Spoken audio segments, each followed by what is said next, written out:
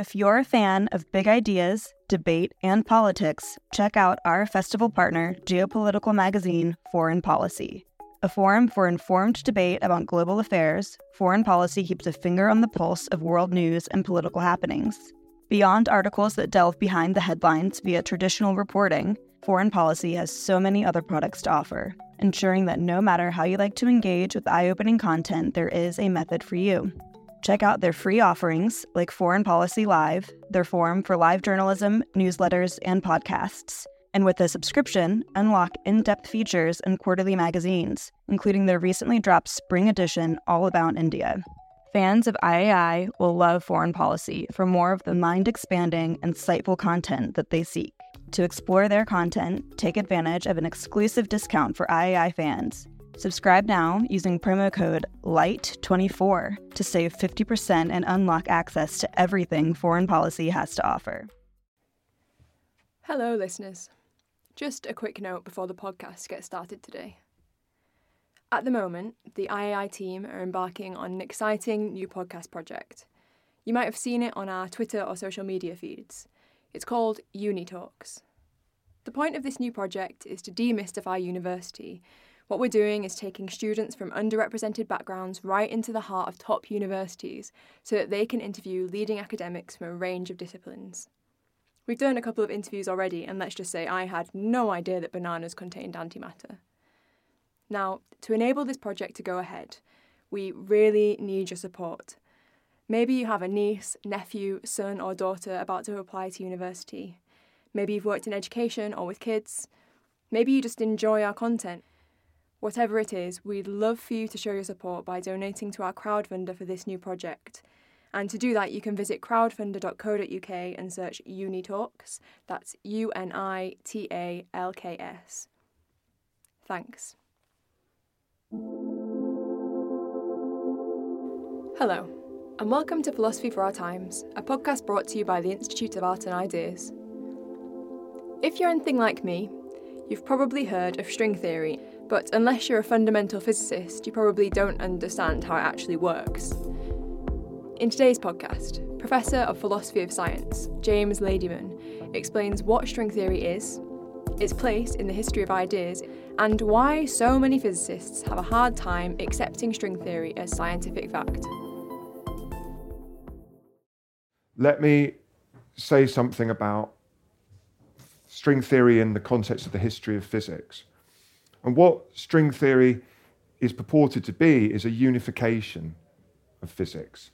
And to some extent, you can see the history of physics as the history of unification. And we shouldn't forget that that program of unification has been incredibly successful. And it began when Newton said, taking up what Galileo thought, which is, he said that the phenomena that occur on the earth can be explained with the same laws as the phenomena that occur in the heavens. And that seems obvious to us now, but it was a revolutionary thought at the time. Now, the idea that what explains that falling is the same thing that explains the planets going around the sun, namely gravity, is not an obvious one. It was a revolutionary idea. Because prior to Newton, people thought, well, the heavens are just obviously a different realm to the earth. Why on earth would we think they're the same? Newton wrote down the inverse square law of gravitation, and he used it to explain known laws about things happening on the earth, like the fact that if you throw a projectile, it will follow a parabolic path. And the law of the pendulum, which Galileo had discovered, which says that the time period of a pendulum is independent of the mass of the bob that's moving.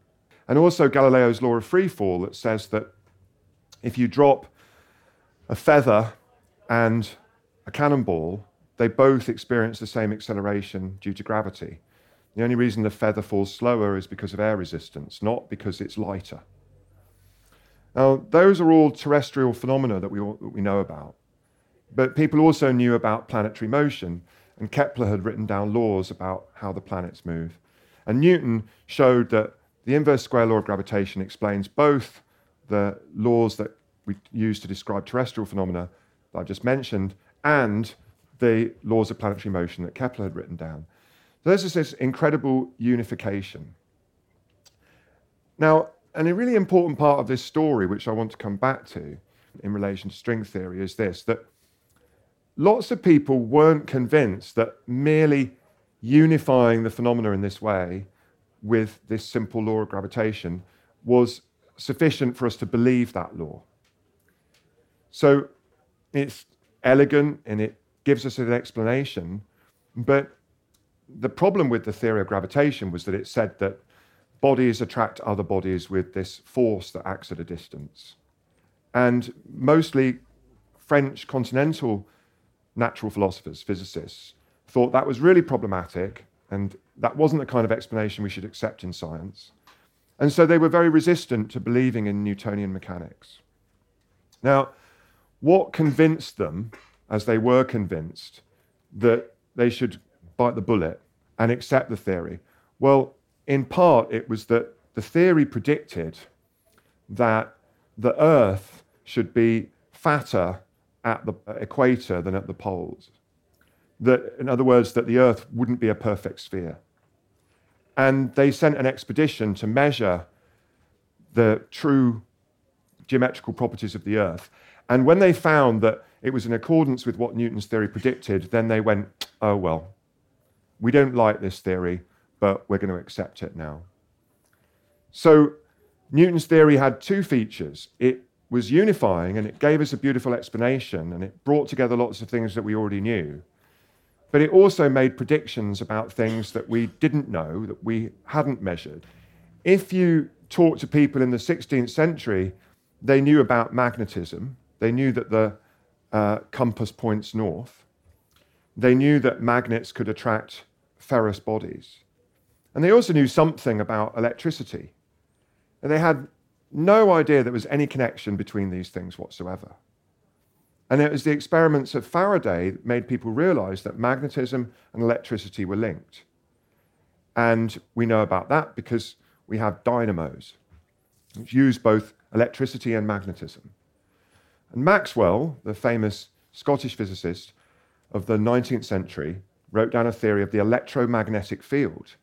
And he achieved a further step of unification, because he said, not only are electricity and magnetism linked, but in fact light is a form of electromagnetism. And that was a completely radical thought. Who would think they were anything to do with each other?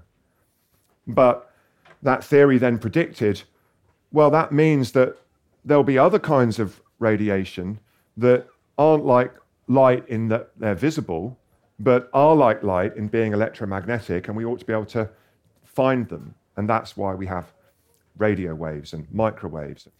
So unification, electricity and magnetism and light are now put together.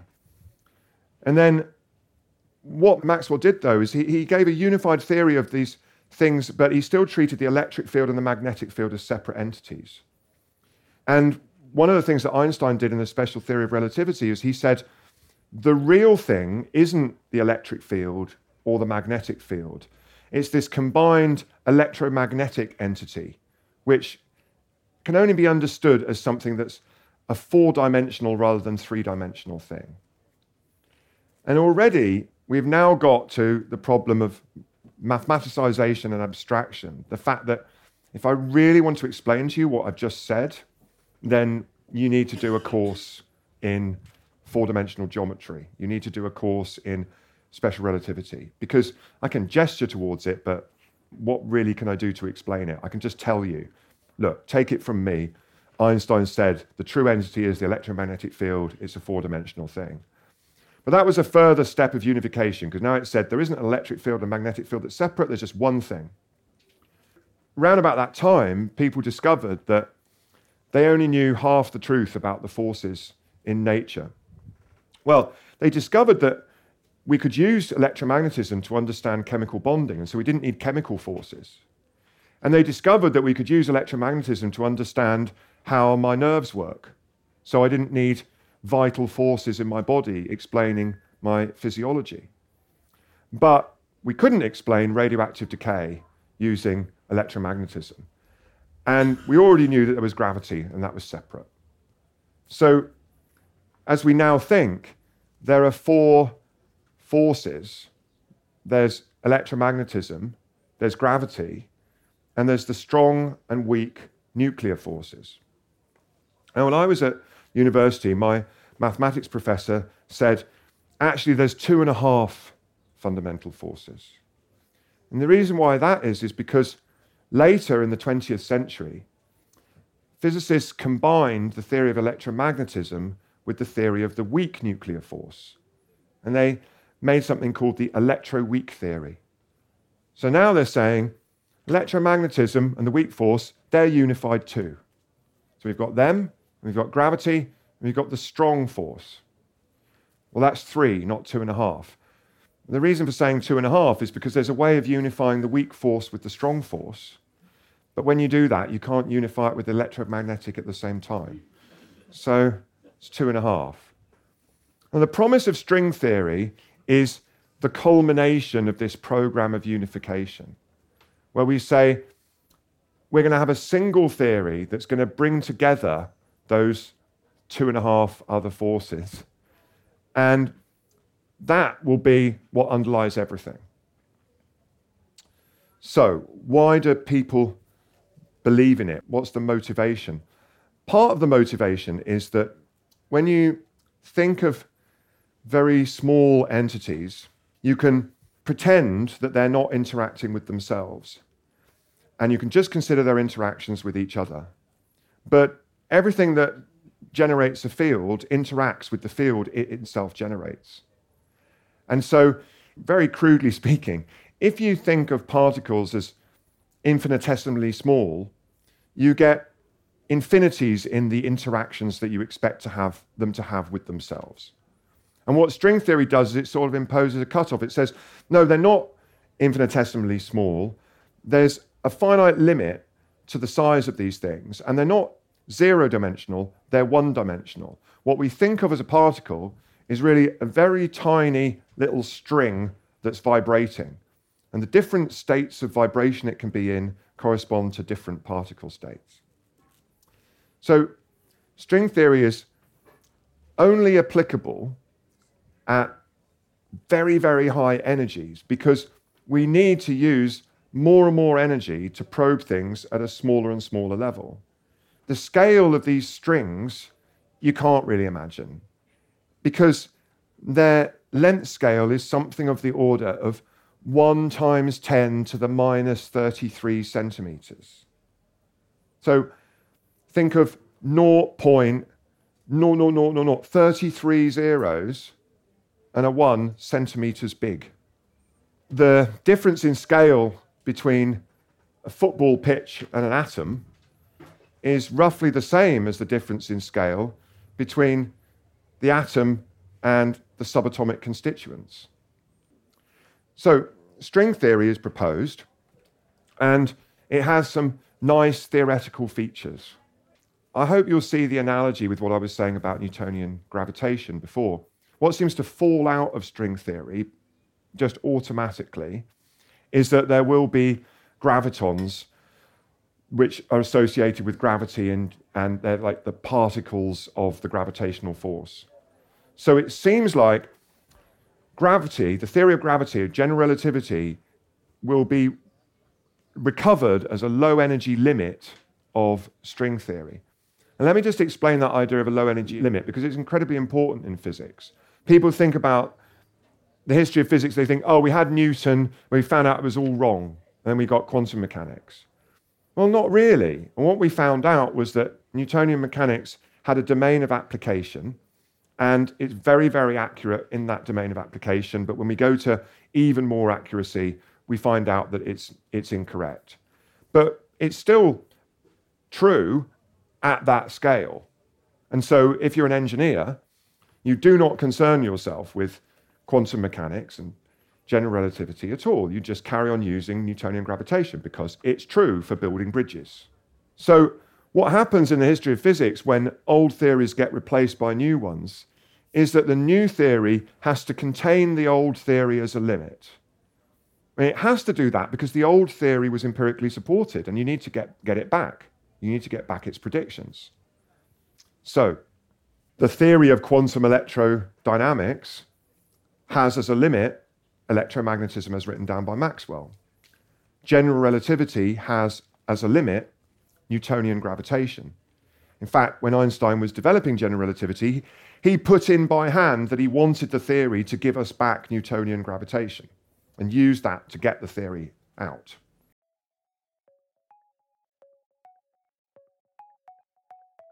Do you want to hear more from the world's leading thinkers? If the answer to that question is yes, subscribe to iai.tv for unlimited access to thousands of debates, talks, articles, academy courses, and live events. Are you bored of the surface-level news, politics, sports, and entertainment coverage on your newsfeed? Go deeper, get the philosophy behind the news, and get the latest big ideas from the world's leading thinkers on subjects at the core of the human condition, life, the universe, and everything in between. It's free for the first month, and there's no commitment to pay, so subscribe now to understand the world beyond the surface level. So, string theory says that the theories that we've got now are low energy limits of it. And as such, it seems to provide an explanation of why we have the theories that we have now. So, is that enough for us to believe it? Well, remember what I said about Newtonian gravitation. The French said, no, it's not enough to believe it, that it explains and unifies what we already know. We want the theory to make a prediction of something that we don't already know, that we can independently test. And only if it does that, should we then believe it. Now, lots of people would say, I think, that that's the fundamental difference between science and other belief systems. You can produce explanations, they're cheap in a way. You know, if you know what you're trying to explain, you can posit things to explain it. But should we then believe the just so story that you came up with? Well, surely that's not enough, right? What we want is that you tell us in advance something which we don't know whether it's true or not. And then, if we make the experiment and it's confirmed, then that gives us reason to believe it. So, to give you a caricature, it's no good to explain the existence of the fossil record by positing that God put all those things there to test our faith. But you never would have suspected that those fossils were there. And we found them, and then you came up with this hypothesis to save your belief, right? So I often find myself defending, broadly speaking, the scientific worldview, defending science against other forms of belief. And the thing that I always appeal to is prediction and testability. And people think that the theory of evolution doesn't make predictions, but it does. Darwin found a kind of orchid where the nectar and the pollen were right down inside. There was a really long pipe. And he predicted the existence of some insect with a proboscis that will be able to get in there and get that out. And they found one, right? There are many, many predictions from the theory of evolution. So what about string theory? Well, the problem is that it's about 40 years since string theory was first hypothesized. And in that time, it's been worked on by 90% of theoretical physicists working at the frontiers of fundamental physics. And yet during that time, it's so far not made any independently testable predictions. And let's just appreciate what the standard that we hold scientific theories to here, especially theories in physics. The idea is not, you just predict this or that. The idea is you predict something to 10 decimal places. And you predict exactly what's going to happen. And general relativity does. It predicts the orbit of the planets to an incredible accuracy. Quantum electrodynamics predicts to an incredible accuracy the light that's emitted by atoms when you excite them. But string theory, so far, nothing like that. But that hasn't stopped lots of physicists saying this is scientific knowledge. And there's something that goes with string theory, which people also say we know, which is the idea of supersymmetry. And supersymmetry says, for all the particles in nature that we found, they should have a kind of twin. And none of those twin particles have been found. But supersymmetry has to be true for string theory to work. Now, for some people, that means there must be supersymmetry. They reason as follows. String theory is true. String theory implies supersymmetry. Therefore, there's supersymmetry. So I think John Ellis has said this. We live in a supersymmetric universe. But there's no direct evidence of supersymmetry. There are other theories that posit supersymmetry other than string theory. And each time a new particle accelerator has been developed, there have been people who've said, now we're going to see the evidence because we finally got to the energy where supersymmetry should show up. And then when they haven't detected it, they've said, what we've learned is that supersymmetry only applies at an even higher energy than we thought. Now, to many people, that sounds like exactly the kind of saving your theory from refutation by making an arbitrary modification of it that characterizes not being scientific. So, what's going on? Well, one thing that's going on is a big fight in theoretical physics. Physics is a vast subject, and most physicists don't work on fundamental physics at all. And the vast majority of them don't say anything about string theory and they don't believe it. Right? But in the community of people working on fundamental physics, string theory seems to have the status of truth or what we should believe. So some physicists wrote a letter to Nature saying, this is no good. You guys are forgetting what makes the scientific method. You're forgetting what makes science different from other forms of belief. We don't want to say that string theory is unscientific. It's a really good hypothesis. It's worth working on. It's got a lot going for it. But we should distinguish between something like that, a hypothesis that has a lot going for it that we ought to work on, from what's known, what's part of established scientific knowledge. And so, they say, you guys are doing a disservice to science by telling people that we know that there are strings, we know the world's made of strings, and for that matter, another example, telling people that there are parallel universes. Because one of the things that string theory seems to require, according to some people, is that there be many, many universes, because there's so many different string theories. You've got to explain why we have the one that we have rather than all the others. And when they say, well, we don't just have this one, we have all the other ones too, but they're in other universes that we don't have access to. And there are other physicists who say, no, you can't say that. All you're doing now is metaphysical speculation. Those hypotheses do not have the same status as the hypothesis that the Earth goes around the sun. And so it's even led to physicists talking to philosophers about the scientific method. And there was a conference in Munich where physicists and philosophers got together to argue this issue out. In popular culture, in public discussion, we often talk about science as this monolithic entity, right? But the laws of Newtonian mechanics are not like the research that was produced into Dyer last week. There's new science which hasn't stood the test of time, and there's established science which has survived for centuries rigorous testing in many, many different domains.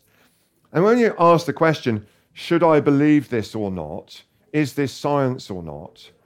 That's not really the only question you should ask. You should ask, okay, is this a bit of new science that has been around for a little while but doesn't have that much weight of evidence behind it? Or is this established, tried and tested science that lies at the heart of what we believe about the world?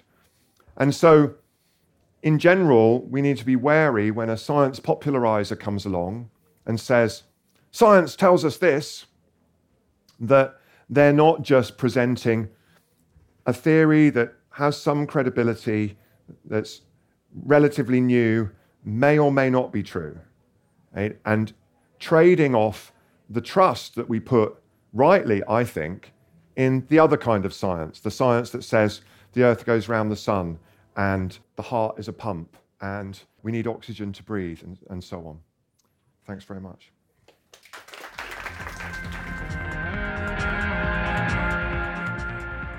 We hope you enjoyed this podcast, which was brought to you by the Institute of Art and Ideas. So what do you think? Does string theory answer the question of what the universe is made of? Or do you think it's beyond the remit of what we call science? Let us know by tweeting at @IAI_TV with the hashtag Philosophy for Our Times.